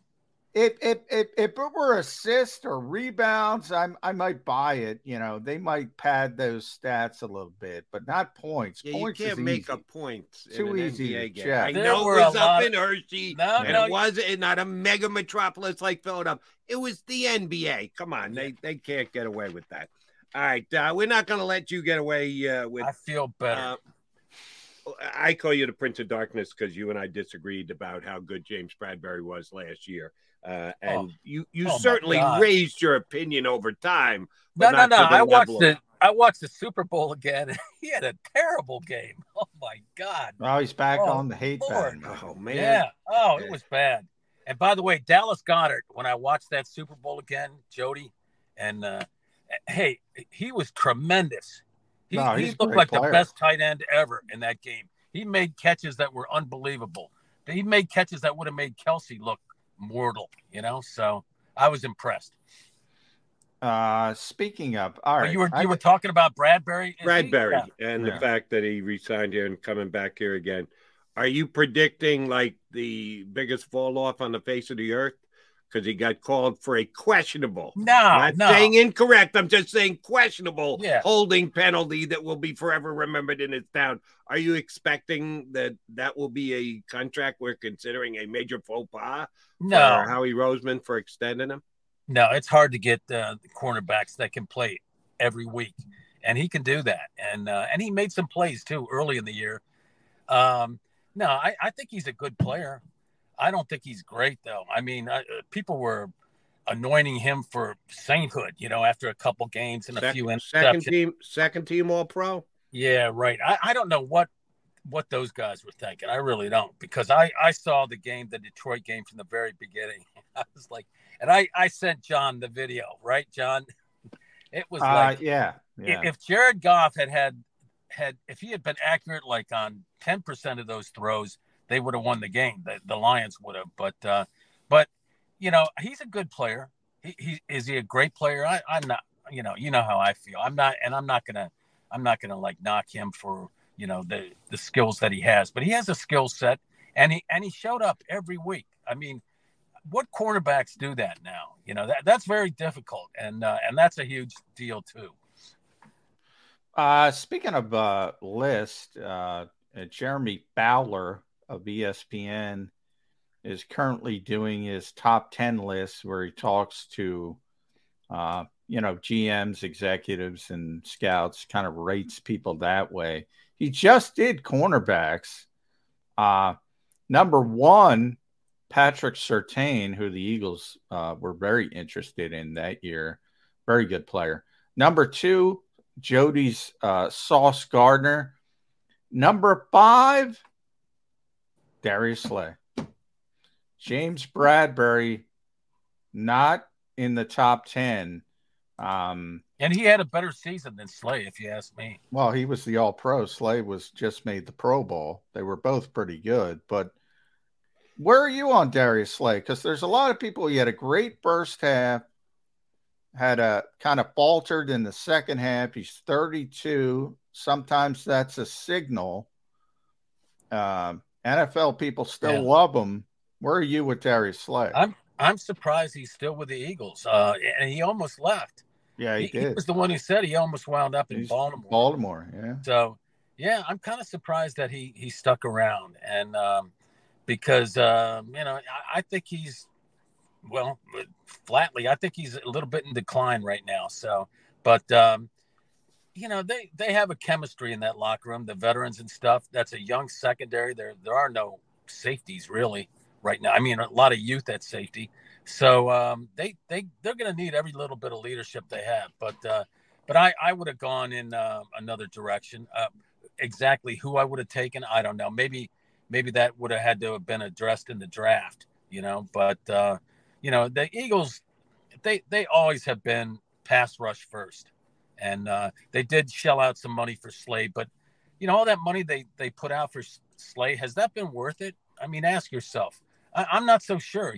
They put out a ton of money back in the day for Asante Samuel. Was that worth it? I'm not so sure. Asante would tell you it is. Can I ask a question of two Eagle beat reporters? Did I miss you guys reporting on the Eagles giving Darius Slay permission to talk to whatever team he wanted to while he was under contract after last season? Did I miss that? Did you guys have that as major reporting, that he had the ability to talk to any team, that Howie Roseman had granted permission to his agent to talk to other teams? Did I miss that? No, he was under contract with the Eagles. So the whole thought process was, Slay will be back, and then you have to decide between CJ and Bradbury. They wanted to get 2 of the 3 back. And people assumed because Darius was the one under contract, but they were always going to have to redo his contract for 2 reasons. One, it was the last year. It was too high from a cap perspective from the Eagles, and Slay, all the guaranteed money was off. So he wanted a new deal as well. So it was always going to have to be worked out. If you remember, Jody, he said goodbye. The Eagles shipped it at the very end. He and his wife, both of them, said goodbye to Philadelphia. The Eagles were going to sign CJ Gardner-Johnson, and CJ just lost his mind. And once they said, you know what, we're done with CJ, let's go back to Slay. They worked something out. We all remember the story, but here's my question for both you guys, neither of which ever reported that he had permission to go talk to another team. How was he almost in Baltimore? If the Eagles hadn't granted permission for his agent to talk to another team, he was under contract to the Philadelphia Eagles. And the only way his agent should be talking to the Ravens is if he has permission as he's still under contract. But Darius Slay came out and said, I was almost in Baltimore. Well, how the hell do you know that? Your agent wasn't allowed to be talking to the Ravens because at that time. He was informed he was going to be released. He didn't say goodbye because of did that include the Eagles giving him permission to talk to other teams? They were talking to other teams. They had a deal worked out with Baltimore. The Eagles were moving on, and then they shifted gears, and really it had more to do with CJ Gardner-Johnson being a pain in the I would have signed Gardner-Johnson for sure, but he did say goodbye, didn't he? Yeah, he did. Yeah, he said he went on, and so did Jennifer on Jennifer social Slay. media. Yeah, they both said goodbye, and they were both broken up about it. And didn't want to leave. And the one thing he should have gotten in that new deal too was that a clause that said that the Eagles, under no circumstances, can hire Matt Patricia as a defensive. Didn't think to get that clause put in there, huh, Bob? Yeah, right. Yeah, shame on hey, Darius Jalen Hurts was smart. He got the no trade clause. There are very few no-trade clauses. Jody, that has been very underplayed. I asked Howie Roseman about that right at the press conference when he was talking about it. We got outside the door, and I said, he goes, Bob, you have any questions? You didn't have any questions. And I go, yeah, Howie. I said, if you guys wanted Jalen Hurts to be your centerpiece, your franchise guy, and he wanted to be here so bad, why do you need a no-trade clause? And I better do this interview. That's a status symbol. They're not. They can't trade him if they wanted to trade him. Hey, did Jalen Hurts start cracking up when you better ask my agent? That was great. I mean, yeah, I give him. That has been very underplayed. That no trade clause. I mean, hey, if we love each other so much, I mean. Can you imagine getting that put in a marriage license or something? Now, just let me double check. Throughout the entire contract, is it invoked or is it just? Yeah, he's got a no trade clause. Full no trade clause. Full no trade for the entire deal. Yeah, because the first couple of years, the Eagles couldn't trade him if they wanted to. Yeah, $110 million dead cap hit. The way they structured the contract, they can't even think about trading him. You know what that's like, Bob? You know what does Mahomes have a no trade clause? Probably, but I'd have to look. Probably. They're all going for that. It's a stat. You know what I compare that to, Bob?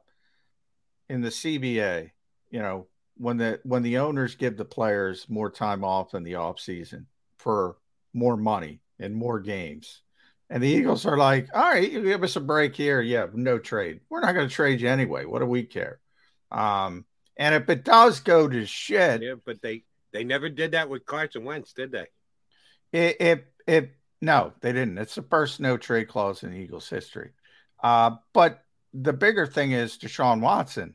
The reason Deshaun Watson wasn't here, well, ultimately, I don't think the Eagles would have paid that contract, but he had a full no trade. So it became a thing in the quarterback world. So it's a status symbol now. Everybody's getting the no trade. It is. He didn't have to ask for that. And by the way, all that it allows you to do, if the wheels come off, it allows you to pick your next destination, basically. Which is a big deal. Yeah. Yeah. I mean, you're probably going to be picking it anyway, but this gives you absolute authority or absolute. And ability. if you don't want to go to Green Bay or Minnesota because of the shitty weather, yeah, you don't have to go. That's but they play indoors. Speaking of Minnesota, did you see where Justin Jefferson ran down his top 5 quarterbacks in the National Football League? Disrespect. One of which was Jalen Hurts, one of the top 5. One of which was not Kirk Cousins. How do you go back into the locker room and say, you're the guy who made me the number 1 wide receiver in the National Football League, but I'm not putting you in the top. I'm raising you up, brother. You ain't raising me up. How's that going to play this year in Minnesota with Justin Jefferson showing a little disrespect to Kirk Cousins? And they still can't stop anybody. That defense is as bad as ever. So that should be fun to watch. But can you imagine Justin Jefferson with Jalen Hurts? Jalen Hurts just opens up the field with that running ability, and he's going to get the first down on 4th and short. Imagine, A.J. Brown was a perfect example. That Super Bowl. The Eagles have look. I love Jefferson. I think Jefferson's the best receiver in football. But the Eagles have A.J. Brown and Devontae Smith. They don't need a freaking receiver. They're buying a receiver. I'm just envisioning Justin Jefferson in the Eagles offense and the space that he would have and his ability to get open and get deep and catch the ball. Eagles fans are never happy. Have an unbelievable year. Yeah. I mean, you can't have the best player at every position. If you have a top 5 guy. Johnny was sitting there. You can't blame Eagle fans for that. They took Jalen Reagor and Justin Jefferson was available. I'm sorry. You got to eat that. It's a bad pick. Until Justin Jefferson retires, you got to eat that. If you're Howie Roseman. Sorry, you got to eat that. Jalen Reagor is, it's a bad pick. That's like saying, but there's certain guys I went through it with Randy Moss. I covered Randy Moss. Randy Moss was the 21st pick in the draft, I believe. 21st. Because he had some off the field issues in college, went to Notre Dame, was going to go to Notre Dame, was going to go to Florida State, got into some trouble, had to go to Marshall. 20 teams had a chance at him. They could all say, oh, we could have had Randy Moss. All right, everybody makes mistakes. They made a mistake on Jalen Reagor. They fixed it. Right now, you have A.J. Brown and Devontae Smith. It took them a while, but they fixed it. They don't need DeAndre Hopkins. They sure as hell don't need Justin Jefferson, who would turn A.J. Brown into a 2, and then Devontae Smith is a 3. Well, there's no room. I don't know what the argument is. There's not enough balls to go around. Yeah, exactly. The guy who should be getting the ball more is Goddard. Oh my Lord. Yeah, Goddard's a great player. Great player. All right, let me take both of you guys off again.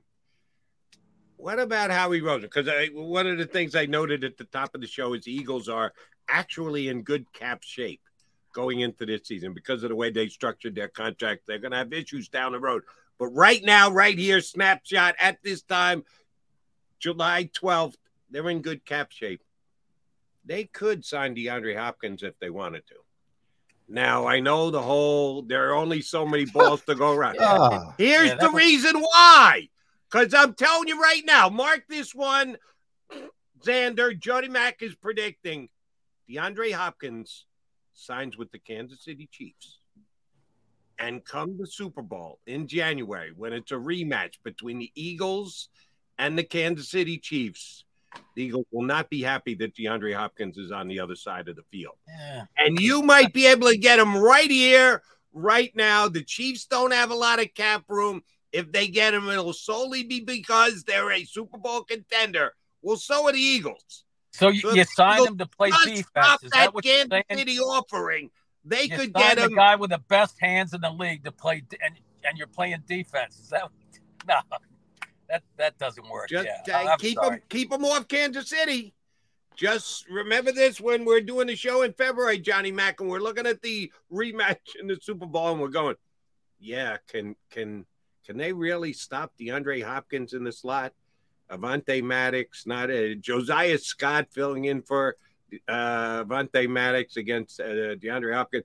Yeah, that's a major plus for the Chiefs. Just remember, I brought it up in July. That's all I'm saying. You get after the quarterback. You just get after the quarterback. Yeah. You think the field is going to be better this year? The Eagle guys are actually going to be able to get sacks in the Super Bowl. It depends what the halftime show is, I guess, and how much they have to focus on that. And oh, by the way, at some point you got to stop the run. I mean, the Chiefs.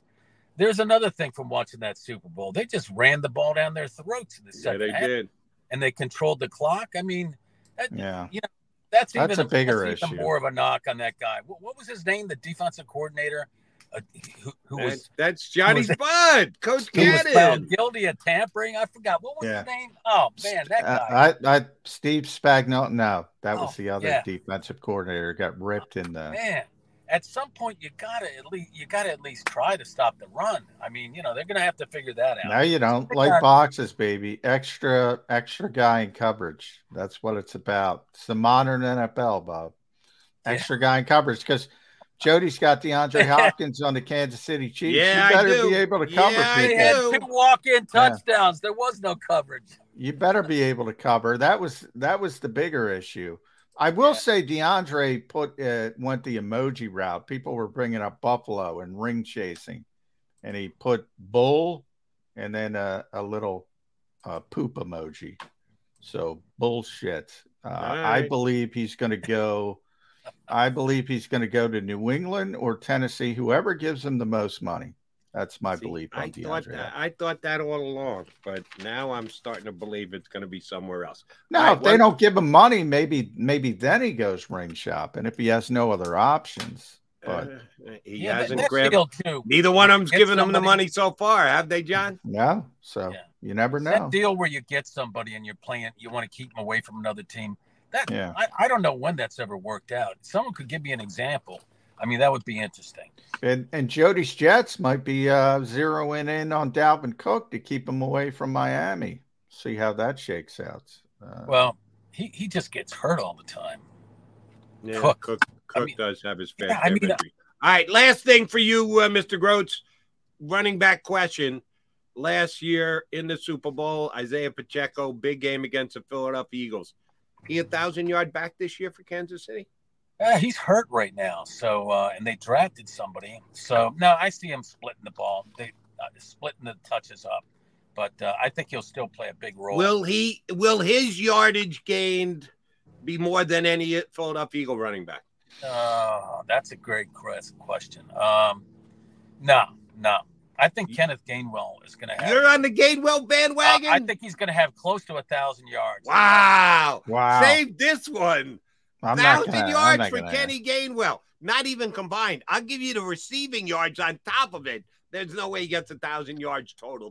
You're going to give me the receiving yards? Receiving and rushing yards, right. Not 1,000 for Kenny Gainwell. We got a good bet. John, you remember this. Yeah. Yeah. The Eagles like Kenny Gainwell. I'll do the 620 show if that happens. Here's what we're going to bet. You can pick any one individual 32-ounce bottle of water that you want, as expensive as you want, and whatever that price is, we'll find out what the number is. You got to buy me that many cases of cheapo water. I want to be stocked with water for the entire football season going into 2024. Bob's going to get that dollar store water. I'm going to get 640 bottles of my water as compared to one bottle of How about this? I'll do your 5:20 a.m. show, all right? The 5:20, the 5:20 show. I'll do your 5:20 a.m. show. Or what is it, 8:20? Oh, man. Yeah, sometimes we ask 8:20 is tough, yeah. He got outside, he got in a car, and as always... Hey, sorry about that. I don't know what, I guess this social media, this Zoom type thing is new to me again. I'm going to have to get back up the wagon, I messed that up. Solid. You're rock solid as always, Bob. Get a Perrier. You got to stay hydrated. Yeah. Oh, I will. All right, guys. When you get back to Lincoln Financial Field, John will teach you how to use your computer for Zoom purposes at some point. Yeah. We like you in the car, Grotz. You never know. Somebody could be coming for you. It's smart to be mobile the way you are. Yeah. Yeah. Well, and keep that catalytic converter safe. Yeah. Keep it and safe. I don't have to pay as much in taxes either, There you go. He's a smart man, Bob Grotz. Sure. All right, guys. It's Bob Grotz here with his son, Birds 365. All right, running late. We always do. That's on me, but it's more on Grotz. And over 999 yards, Kenny Gainwell, rushing and pass receiving.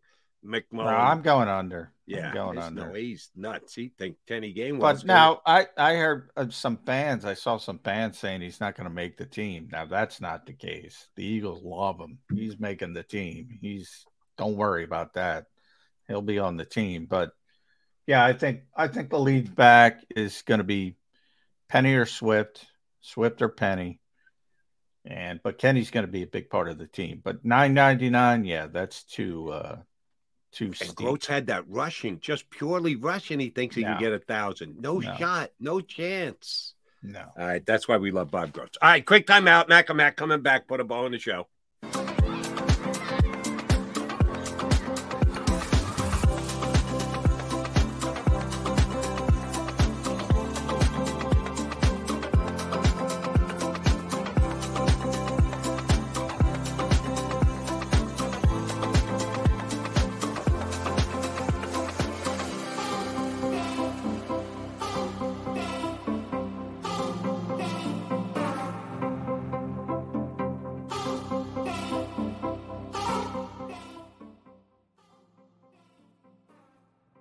Heading down the shore, have a ball once more.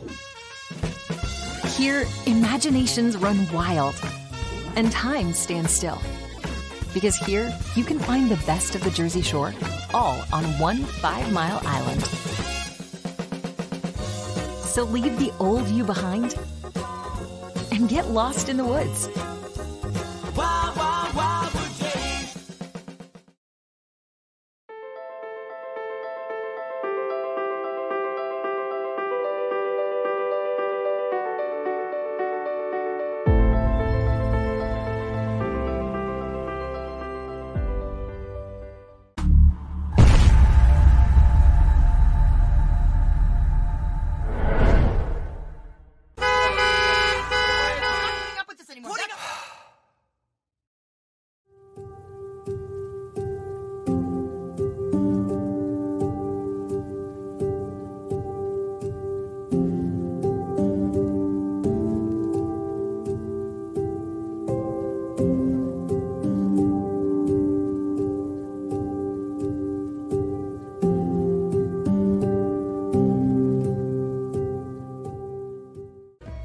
and save in southeastern PA and Delaware with Colony Pools this football season, and let the experts close your pool with a custom Merlin safety cover in green for the birds. And if you join our Winter Watch team, we'll give you another 20% off, and Colony Pools will handle it all. Keep your tiles on your pool, not in your pool. Fly with Colony right now, birds fans. Visit flywithcolony.com.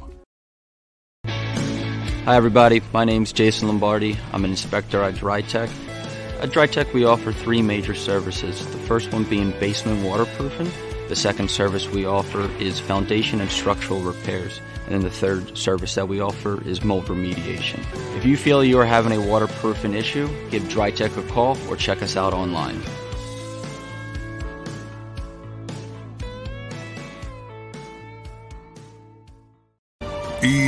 EAGLES, Eagles.